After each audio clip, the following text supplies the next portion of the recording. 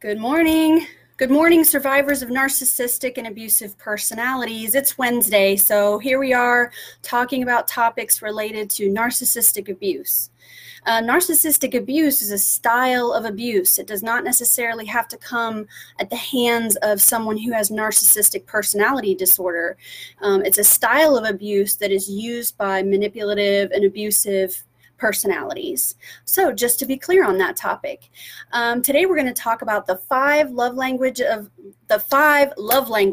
of the narcissist. So that's going to be fun. But first, this coming Monday, November 18th, is our SNAP Class 3 abusive relationships. Now this class focuses on common features of toxic and abusive relationships. How many times have you tried to leave this person or set boundaries with this person, but you just can't seem to stick to it? Or maybe you know someone or love someone, a family member, a friend who just won't leave. You know, everybody sees it, it's a bad thing, but the person just can't seem to get away. It gets frustrating. And perhaps, you're wondering, why won't they leave? Those sorts of things. And so there's these common cycles and patterns and systems that play out in abusive and toxic relationships. And so this class on Monday helps you understand how abusive relationships work. You can attend, it's online only, so you're going to attend from home, but you can also attend with complete privacy and anonymity. No one has to see you, know your name. You don't have to participate verbally. You can turn your microphone off, turn your video off, and just listen. So if you're interested in learning more about abusive relationships, that's going to be Monday. And the notes here for this video is the link that'll take you to sign up for the class.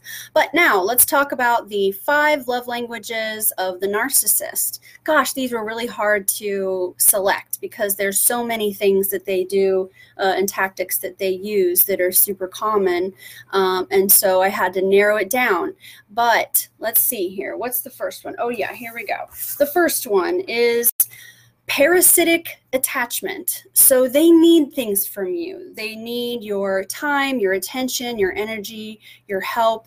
They need things from you. And then your life starts to sort of get set up that way so that you have to do things for them. So it might be something like, for example, making all of their doctor's appointments for them and basically caring for them like they're a child in a way. And then they become sort of like helpless, and you're like feeling like you have an additional child in your house, but that child has way more power than you do. And it's sort of a scary toddler. You know, it's like having a toddler with a gun running around your house. It's just not good, right? But they rely on you. They need you for things, and they want to take things from you. And they take things right out from under your nose, and you don't even realize it, because sometimes it's a slow, progressive, sort of creeping process that catches up with you later on. So remember that at the beginning of a relationship, and even, you know, if you've been with this person for a while, if you're getting ready to merge your lives and combine your lives, we talked about dating and not integrating. If you're ready to integrate with someone after you've dated them for a while, you know, think about keeping your things separate until, you know, you have been with them for a long time and you know that this is all going to be okay. Keep your things separate. So then that way, if you need to leave, you can leave. And they're not relying on you for something, and then that makes you feel guilty, like you can't go anywhere.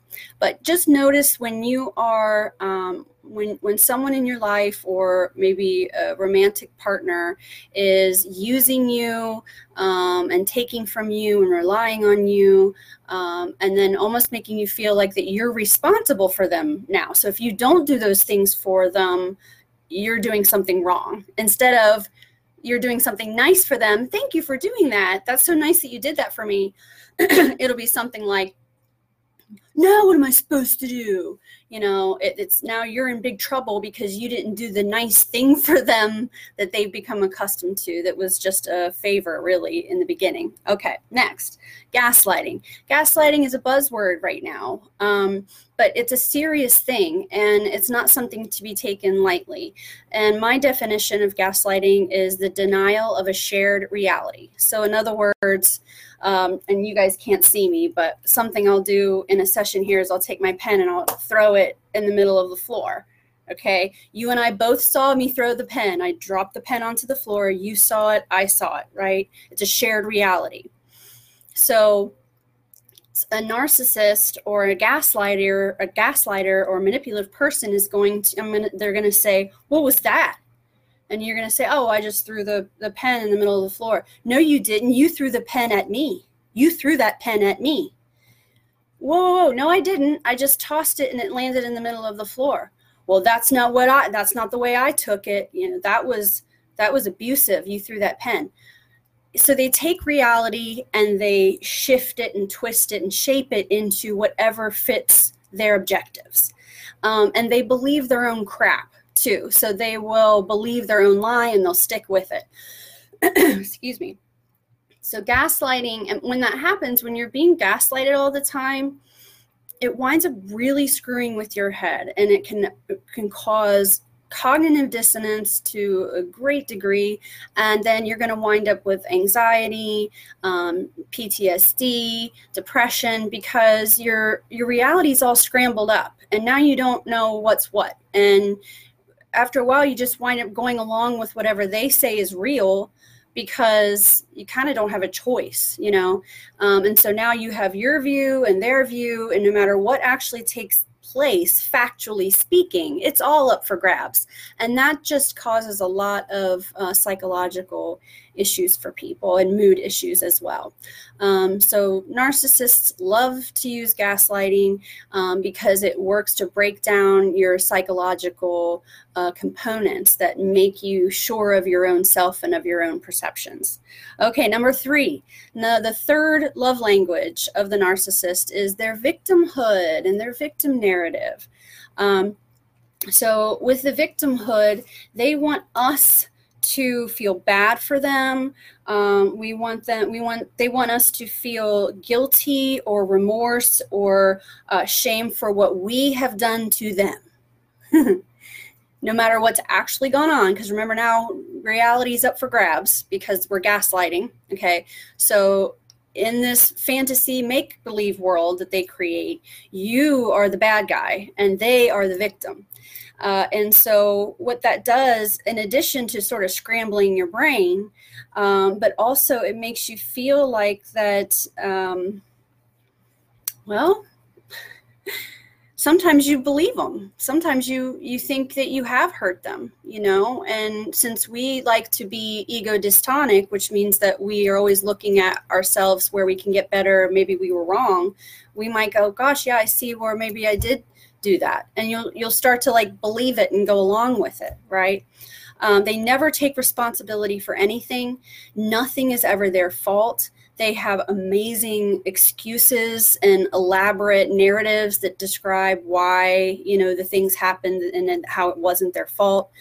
But just remember that you're the bad guy always, and that you're the one that's hurting them. And if you are an empathic person who truly never wants to hurt a soul, if someone is treating you like you're hurting them, you start to feel really bad, like that you are hurting them. You begin to believe it, and they can act like it with Academy Award level acting and real tears and everything. So it's just... these types of tactics wind up really, like I've said 5 times already, it just messes with your head to an extreme degree. It's psychological warfare. These are psyops, you know. Number 4 is coercive control. coercive control, there's a coercive control law in the UK. Laura Richards is a pioneer and advocate for domestic violence, and she's here in the US now trying to work on getting a coercive control law made here. But coercive control has to do with acts or patterns of acts that work to make the target feel threatened, to feel that they can't leave, because if they do, there's going to be something bad that happens, or if they step out of line, then they're in bigger trouble. So I don't know if anybody has watched El Camino yet.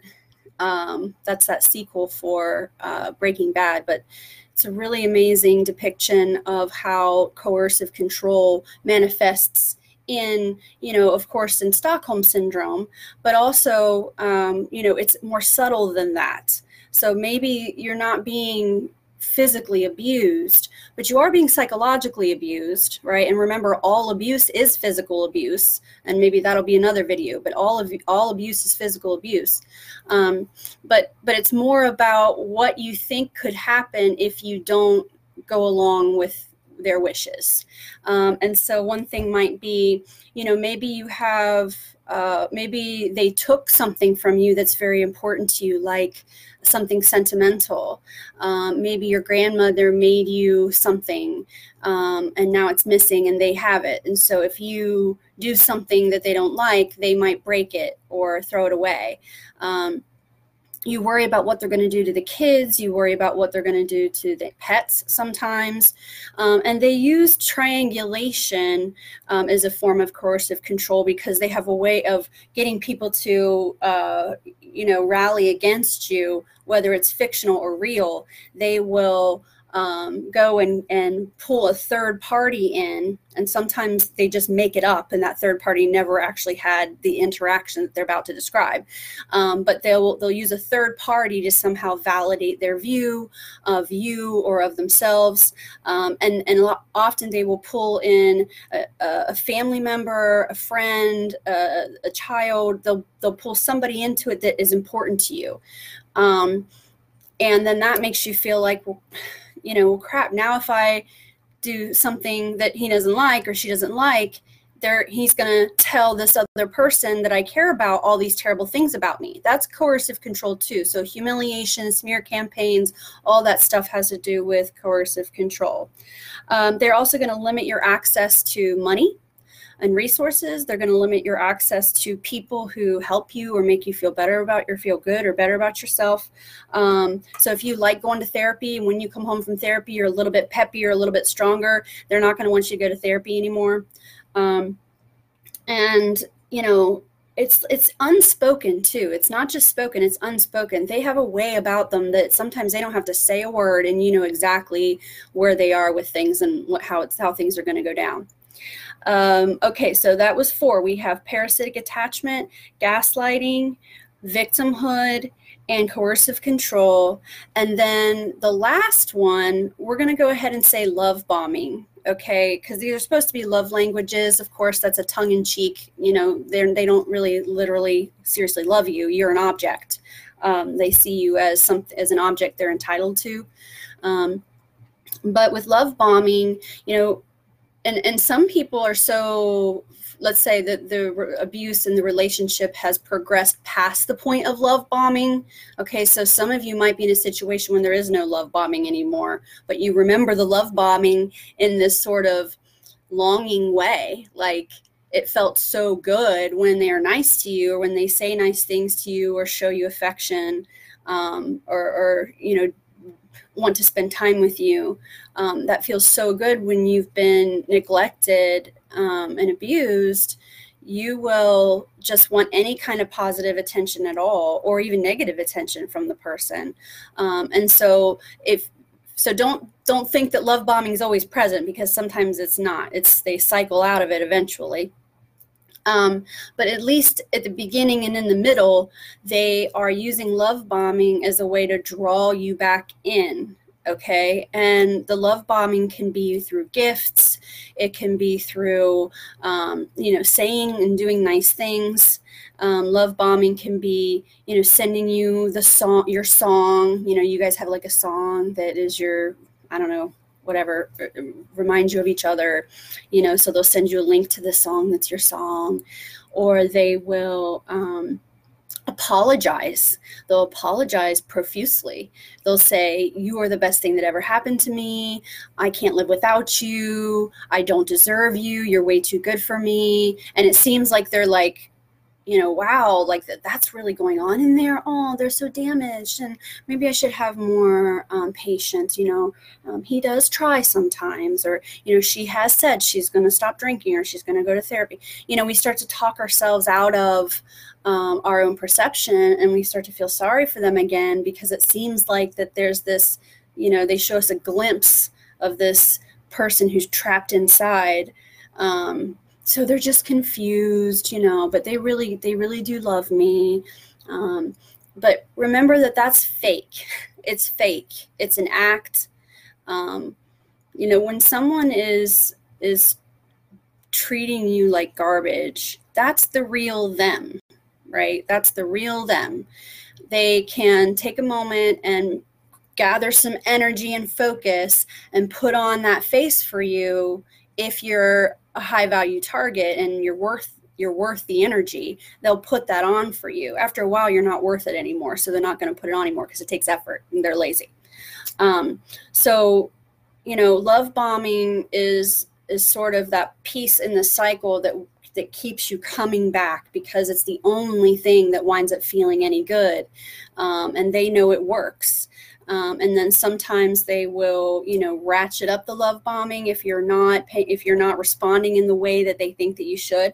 And then when you stop responding altogether, all of a sudden they're angry again, and you'll be really, you know, it'll be sort of satisfying to see that, oh, there you are. Okay, there you are. You really didn't go anywhere. That was you all. Okay, there you are. Right. So in other words, they're making an investment right now. They are putting their energy together and their focus together to try to get your attention and to gain your affection. And that took effort. And so the fact that you're not responding, how dare you? You know, like, I see how you are. No, I see how you are. You know, we see you. You're not fooling us, right? Okay, so that was the 5 love languages of the narcissist: parasitic attachment, gaslighting, victimhood, coercive control, and love bombing. Oh, I wanted to show you this really quick. This is the actual 5 love languages book, okay, for healthy relationships. If you're interested, Gary Chapman, very easy read, really good stuff. So our class is Monday. If you're interested, check the notes here, and you'll find the link to sign up. And if you have any suggestions of other love languages that narcissists use, feel free to share those in the comments. And I hope you have a really, really great day, and I'll see you next week.